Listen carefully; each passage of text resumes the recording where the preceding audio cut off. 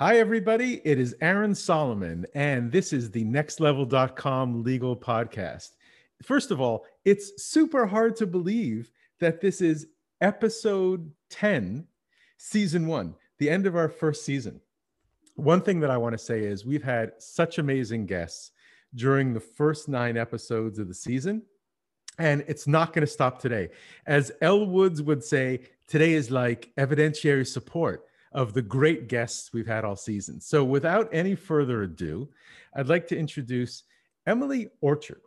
Emily, I've known for several years, and I got your title because when we met, you were the Director of Career Development Programs at Canada's most elite law school. We can get into that, by the way, for the Canadians who think that Canada doesn't have elite law schools. But you are now the Assistant Dean of Graduate Programs at the University of Toronto Faculty of Law. Did I say that correctly? You did indeed. Thank you very much for joining us from Toronto, Canada. I know we have lots to talk about, and you let a secret out. You told me you listened to this podcast. I do. I've listened to every episode, as anybody, I think, preparing to be a participant would, and it's fantastic. And I'm really, as an aside, just honored to be in the company of everyone else with whom you've spoken over the last many weeks. Well, thank you very much for saying that. And you absolutely belong within this company for a variety of reasons. And I'm going to start off by throwing something out there that actually Harvard Law School put in their 2015 year-end report on legal education. And I quote, I don't usually get this academic, but since I'm speaking with someone at, again, a very elite law school, I'm going to say that what Harvard said was legal education is facing enormous challenges, not just in the United States, but around the world. And of course, it makes perfect sense that if the legal profession is changing, the question of how to best prepare students for those challenges is a natural one. So that's like 6 years ago now. So we first met around 2015. So my question to you, and it can be a long answer, don't worry, we got a half hour, is how well has the profession / the law schools, particularly in North America, met the challenge that the Harvard Law School Center for Professional Legal Education has set forth?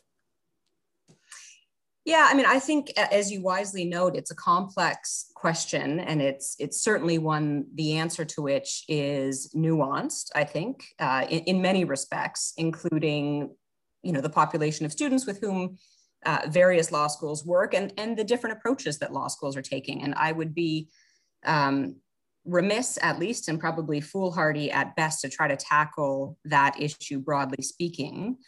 What I can speak about is the programs for which I'm responsible and the way I think in which we're trying to be responsive to the way in which the legal market is changing, the demands that we see among, in my case, different populations in the market for legal education and the way in which our programming is evolving. So you're right. Totally. So let's jump into that, Emily. I wanted to mention that because you are responsible for a very unique, if not the most unique program in my mind in legal education in kind of any North American law school, because it's a graduate level program. So you are responsible for the GPLLM. So tell us what the GPLLM is, for one thing, and why it exists. Yeah, so the GPLLM is, to spell it out, is Global Professional Master of Laws, and it is an executive, as the name suggests, Master of Laws degree that caters to 2 different audiences: lawyers, whom are probably about, in an average year, 50% of our population, and non-lawyers. And that, I think, among other things, is really what, in many respects, distinguishes the program. Is in North America, there are kind of increasingly programs that provide non-lawyers with an opportunity to engage in the law, but there are few of them in Canada. Certainly those that do exist, we are in good company, and we were not the first to market in offering a law degree for non-lawyers, but there are about 3 of us operating in this space. Program RGPLM has been around since 2011. It started small with one concentration at the time in business law. I think when we started, we anticipated, probably because that is, the audience with whom we work in large part, and certainly at the time worked almost exclusively, we thought it would cater to lawyers, people who, Sure. like many of us, went to law school, took a mix of courses, both those that we anticipated we would need in order to negotiate the bar and articles, those of interest, and then find our way into practice doing, in some cases, what one intentionally seeks out to do, but in many cases, ending up doing work that was either available at the firm with which one works or given to you by the partners with whom you were working most closely. And I think our thought was, well, maybe a few years out, the world is changing, it's becoming more global, the practice of law, has always, I think, been evolving and was certainly evolving quite significantly in the early 2010.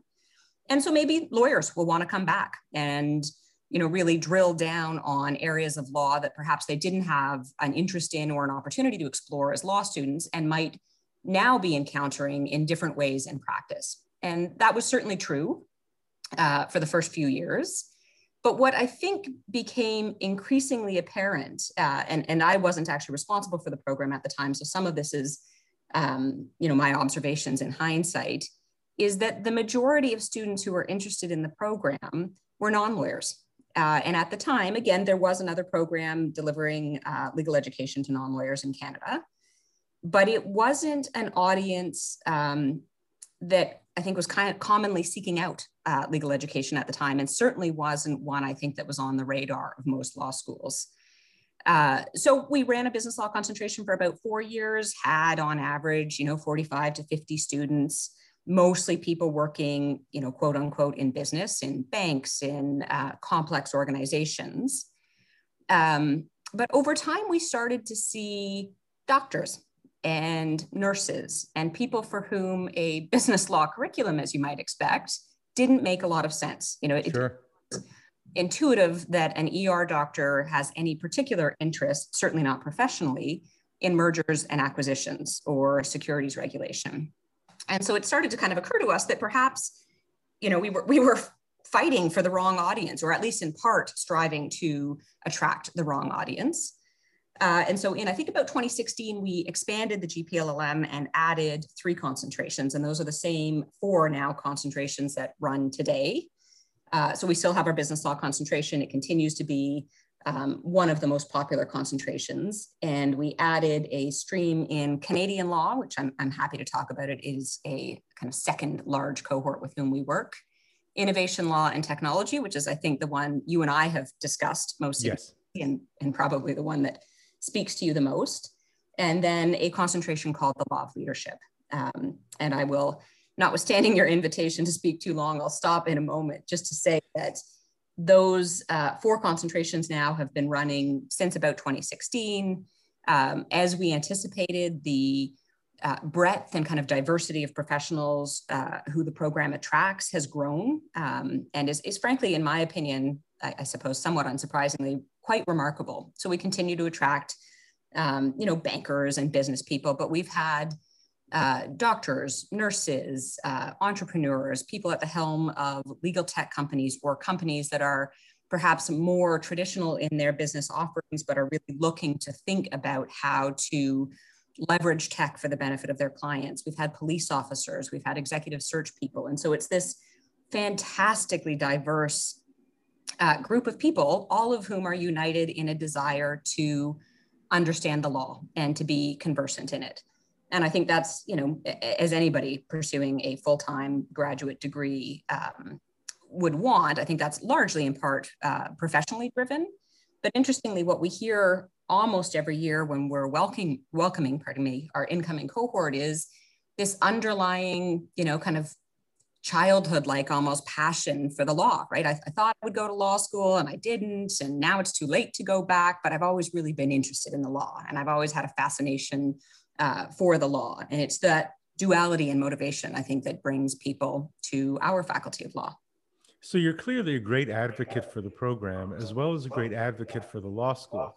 And as you're telling your story, what appears to me is that you've done something that is exceptionally difficult to do, that lawyers don't talk about enough and get no training in how to do. So I hope that they're getting the training in this at the law school, and that is achieving product market fit. So first of all, every lawyer has a product, and ironically, that product is that services that lawyer offers, whether they're solo, small, medium, big law, it doesn't matter. They are offering a product to either consumers or to businesses. But your program has achieved that product market fit. And you also had kind of one thing you had to overcome with the program, which is, let's just be honest about it, it's really expensive. So you've achieved product market fit as well as doing so where it's not really an experimental product at, somewhere between $40,000 and $60,000 a year. How'd you do that? I think I think it's interesting. I think we listened a lot. I think, as I say, we had a small program for the first 2 or 3 years, which provided us an opportunity to do a few things, really focus on getting the courses that we were offering at that time right. And it goes without saying, obviously, the advantage we have is we've been in the business of delivering legal education, and I hope delivering legal education, well, as you say, at an elite level. So we had an incredible backbone of faculty and infrastructure and knowledge about obviously the law and course design and curriculum design that I think it positioned us well to start off. But it is a different program, and I would be a fool to suggest that it isn't to this day. And I appreciate you saying that we've managed to achieve some kind of product market fit. But the challenges we faced, I think, at the beginning of the program are in some respects the challenges that we continue to face today, which is that there are very few programs in this space. I think two things. Everybody kind of takes for granted that an MBA is going to add value to your career in a number of different ways, both substantively and otherwise. It's a big leap, but yes, I agree. Yes, that may be less true now, but I think, it remains true, certainly to the extent that, one can take for granted that every business school has an MBA. There's real advantage. If you can convince people that there is value in a business education, then your job as an institution with an MBA program is to really get them to think about pursuing your MBA program. And we don't have that luxury. We have to do two things. One, tell people that you can actually study the law as a non-lawyer, and of course, as a lawyer. I do not, as I say, want to glance over the fact that we have just fantastic lawyers who have also identified value in the program. But I think the less obvious audience for us is the non-lawyers. And so step one is you can study law and you don't need to have a law degree and you don't need to pause your career for 4 years. And then step two is do it with it. And why should you be thinking about law over the myriad other choices you have? So when we started, we listened a lot. We were competent and comfortable, I think, in, as I say, offering a small, well-designed, well-developed, well-thought-out kind of pool of courses. And then we just spent a lot of time talking and listening to our students. And I think that's something that we still really prioritize because obviously, to rest on one's laurels and think, well, we've done it, we've hit, as you say, product market fit, would be foolhardy, for a number of reasons. There's just a proliferation of executive education in the market. The practice of law is changing. The areas of law in which both lawyers and I think non-lawyers are interested changes constantly. And so I don't want to give you a sense that we're not thinking about it, but I think that we really do try to listen and read and pay attention and engage with not only our community of students, but with the market to think about where there may be gaps that we are uniquely positioned to fill. And I think that is tough to do, right? It's tempting to kind of stray into areas that are perhaps not our strongest suit, and reminding us or reminding ourselves that it is in the study and teaching of law that we excel and where we believe add value to our students.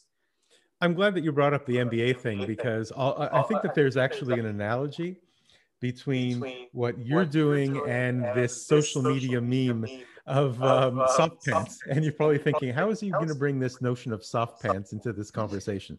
So in the past year, everybody on social media is talking about how it's difficult to go back to wearing hard pants, quote unquote. Yes. And that even includes jeans, because we're all walking around in sweatpants and anything else that we have. But soft pants really, if you look at it metaphorically, as opposed to literally soft pants, is something flexible and something that we're more comfortable in. So if people are pursuing an MBA because it's this, gate into something else, and programs such as yours have better kind of practical application, then that's a great foundation to build upon.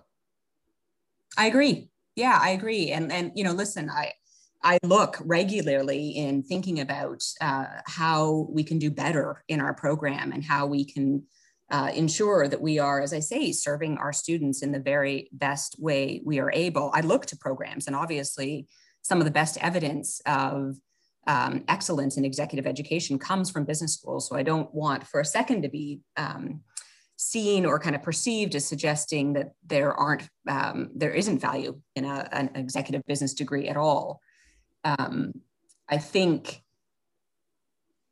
it's interesting to be able to speak to non-lawyers about the law. And as I say, we have the advantage of people who have perhaps been interested personally in the study of law, but having the opportunity to convince somebody of the value professionally and personally, frankly, in a robust legal education. And that is the way in which we describe the program, is that we hope you're going to be able to kind of think like a lawyer, that we will be able to impart legal reasoning and some of the, best attributes of legal education and legal training generally, but you're going to walk away with a robust legal education.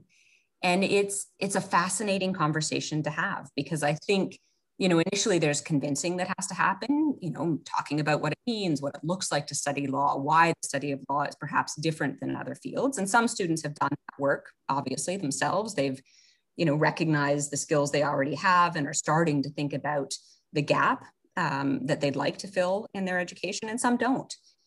And it quickly becomes something I think that people are really intrigued about. And, I hope it doesn't take a lot for the lawyers who are listening, and for you and I certainly, to think about why that's the case, right? I practiced law for a few years. It didn't work for me as a profession, but I've never regretted the study of law, ever.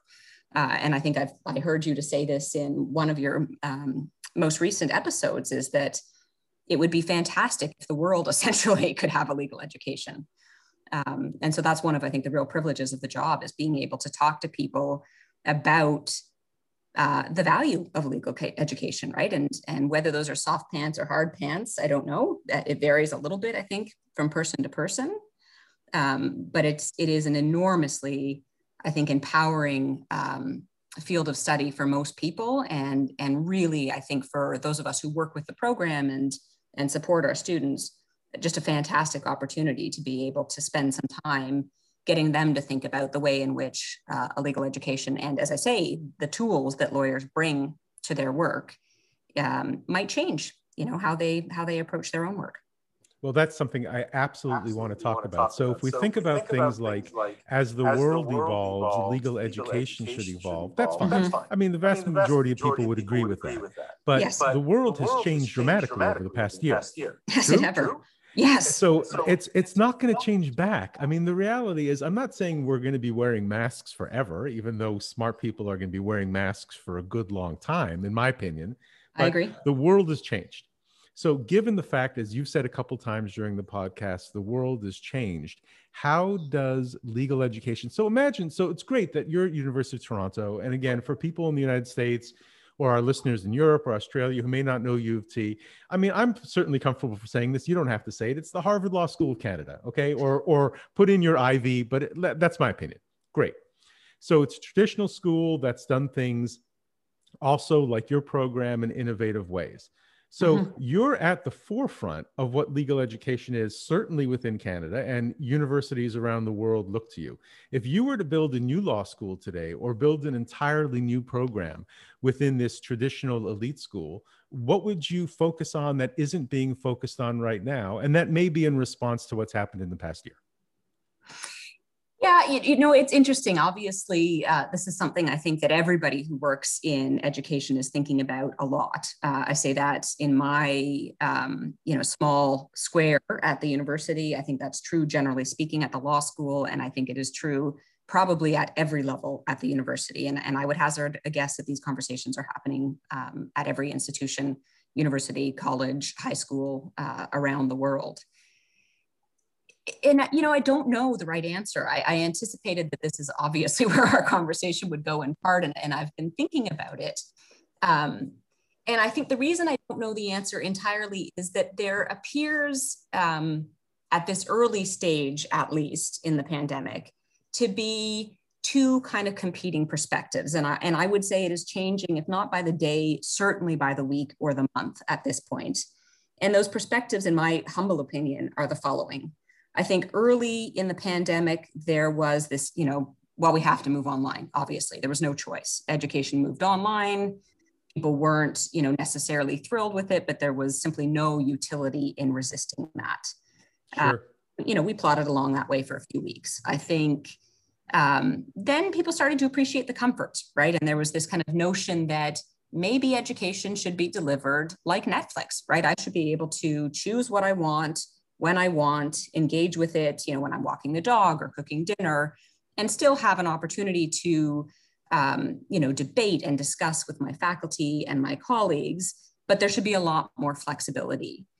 And I don't think that we can dismiss that by any stretch of the imagination. I think anybody who thinks, as you say, that we're going to go back to normal at any point in the near future, if ever at all, you know, is probably leading a much less stress-filled life than exactly. That isn't the case. But what I'm starting to see now is less Netflix talk and more of a yearning for some, at least, of the facets of what we were missing. Missing the, you know, in-person, obviously, interaction, missing dinner with colleagues in the hallway, missing the kind of human touch. And I mean that, you know, both literally and figuratively. It goes without saying that an opportunity to speak with your classmates is something that most people are missing and are feeling more isolated. But I mean it in every sense of the word, the way in which we form relationships with our students, the way in which we are able to, you know, observe both close up and at a distance what it is that they need. That's a lot harder to do when you're remote.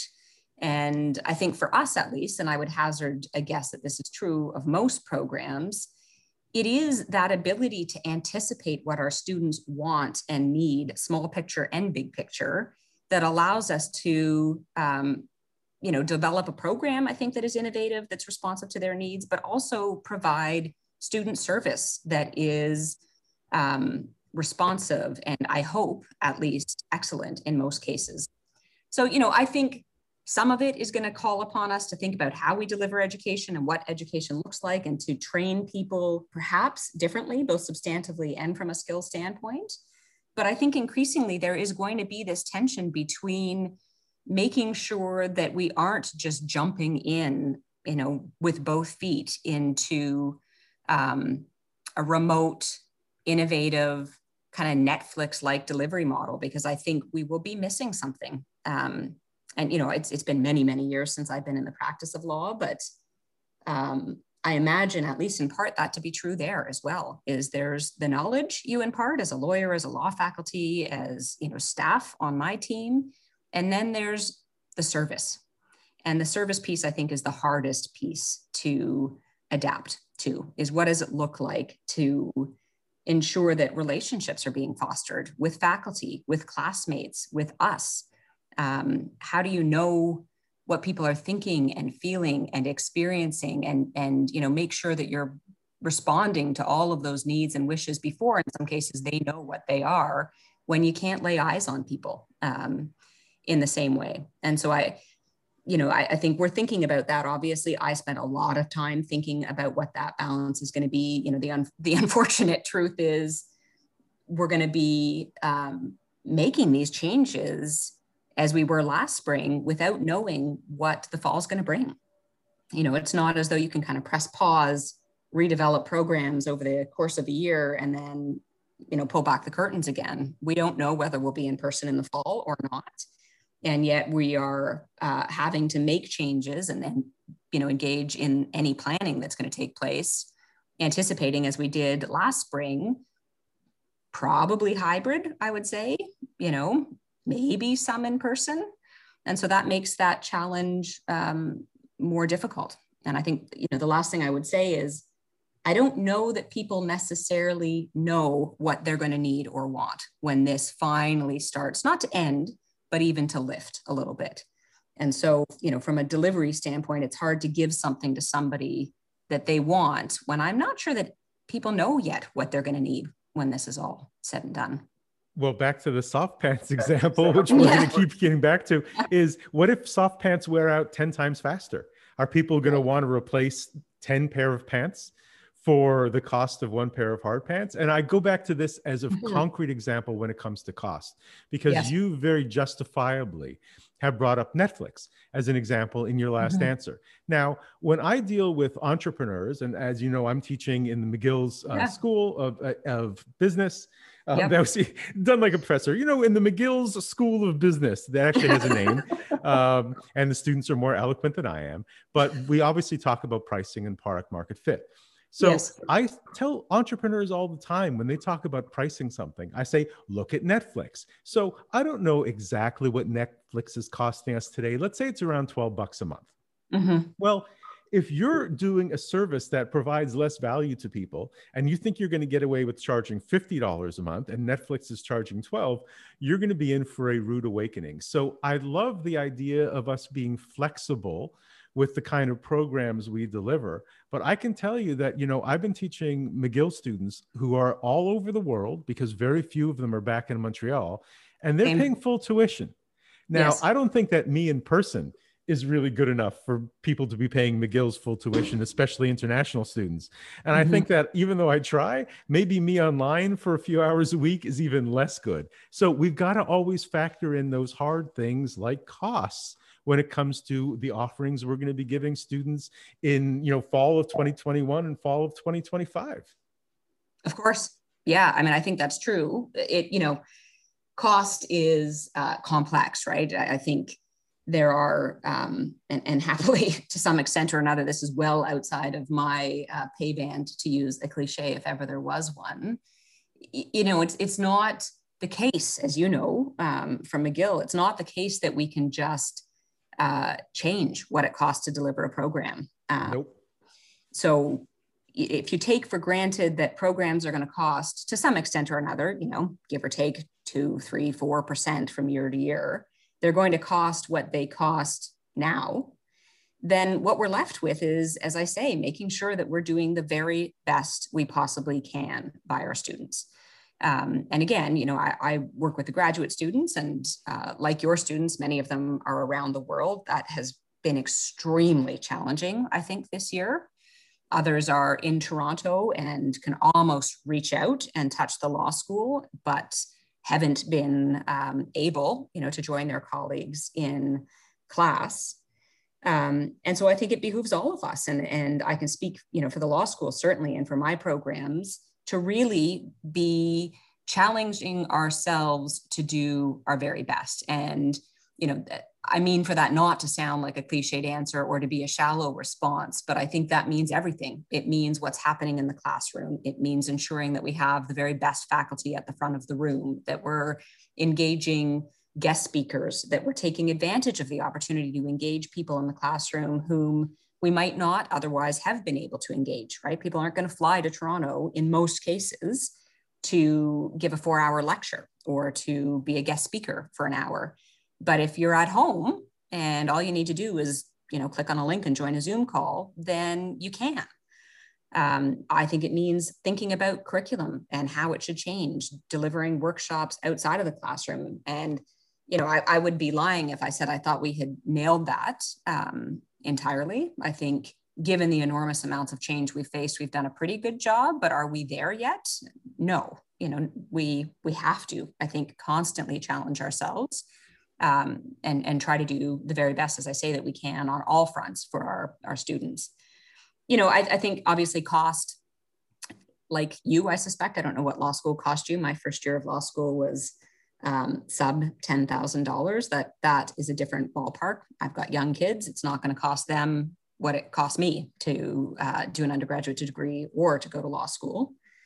But I do think, without seeming like somebody who's drinking the Kool-Aid, that there is value in our program. And that's not to suggest that I think it's cheap, but I do think that there, there is value in the program. And that's not, as I say, to suggest that we're just like, all right, we're done here. We're just going to put it on autopilot, keep moving forward. But I don't know, I don't know that there's much that we can do really in the short term, other than, as I say, trying to constantly drive ahead for more and to be innovative and to be responsive to what our students need, and to recognize, particularly now, that what our students need next year is probably not going to be what they have needed in the preceding 7 years.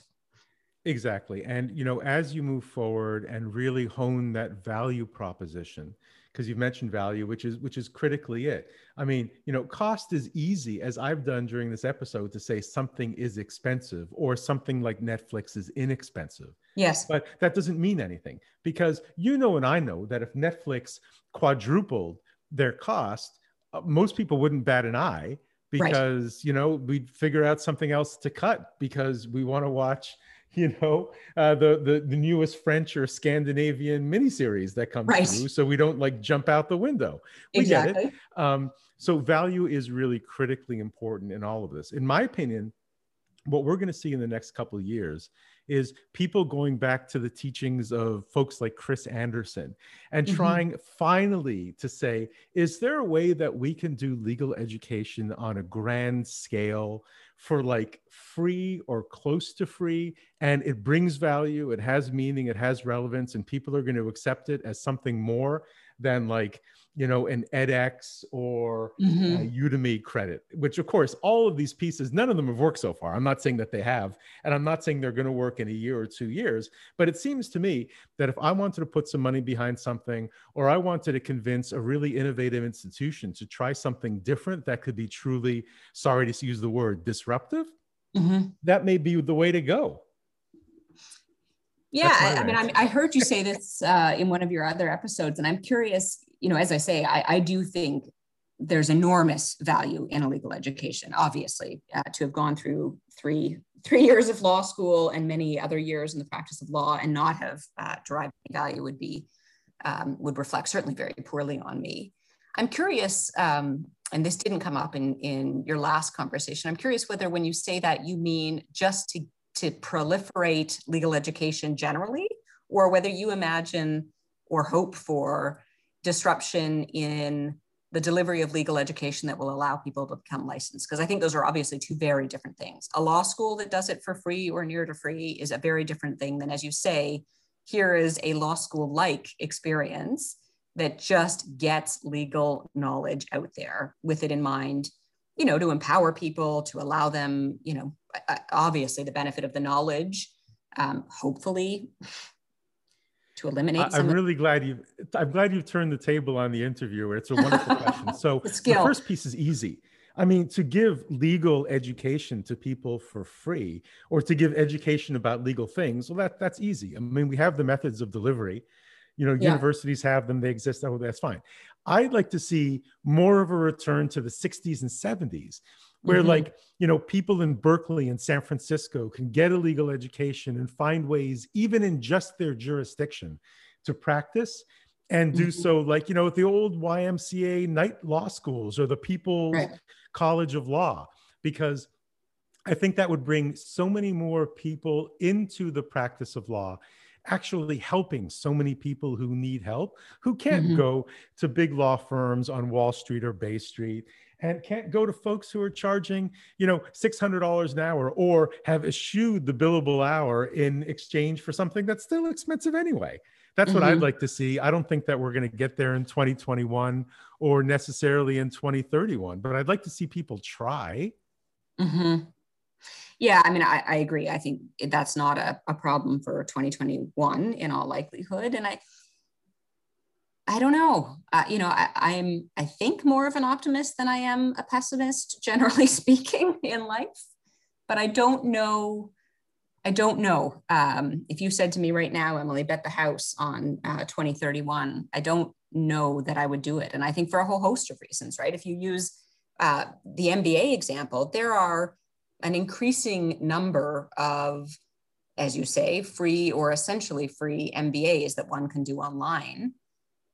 I suspect, I don't know enough about them to know what their enrollment numbers are, but I suspect that they're doing fairly well. Sure. I don't know that you'd see somebody who's wrestling between Wharton, for example, and a free or near free online MBA. Right. Doing the latter. And I think that's going to be, that is the issue, right? As we, names matter, experience matters. And that's not to suggest that you couldn't put together, a good program. I just think there are so many complexities in that problem that, I don't know, 10 years feels short to me. I think you've brought us to a great place at the end of this podcast, which is you've talked so many times about kind of like the lawyer's mind, the lawyer's mentality, think like a lawyer. I don't know is a perfect way to end a conversation about the law, because good lawyers should be saying a lot to clients and potential clients. You know what? I just don't know at the moment. Emily Orchard, thanks very much for ending our first season of the nextlevel.com legal podcast. We hope to talk to you again in the future. Thanks for having me, Aaron. It was really lovely. Great. Bye. Thanks.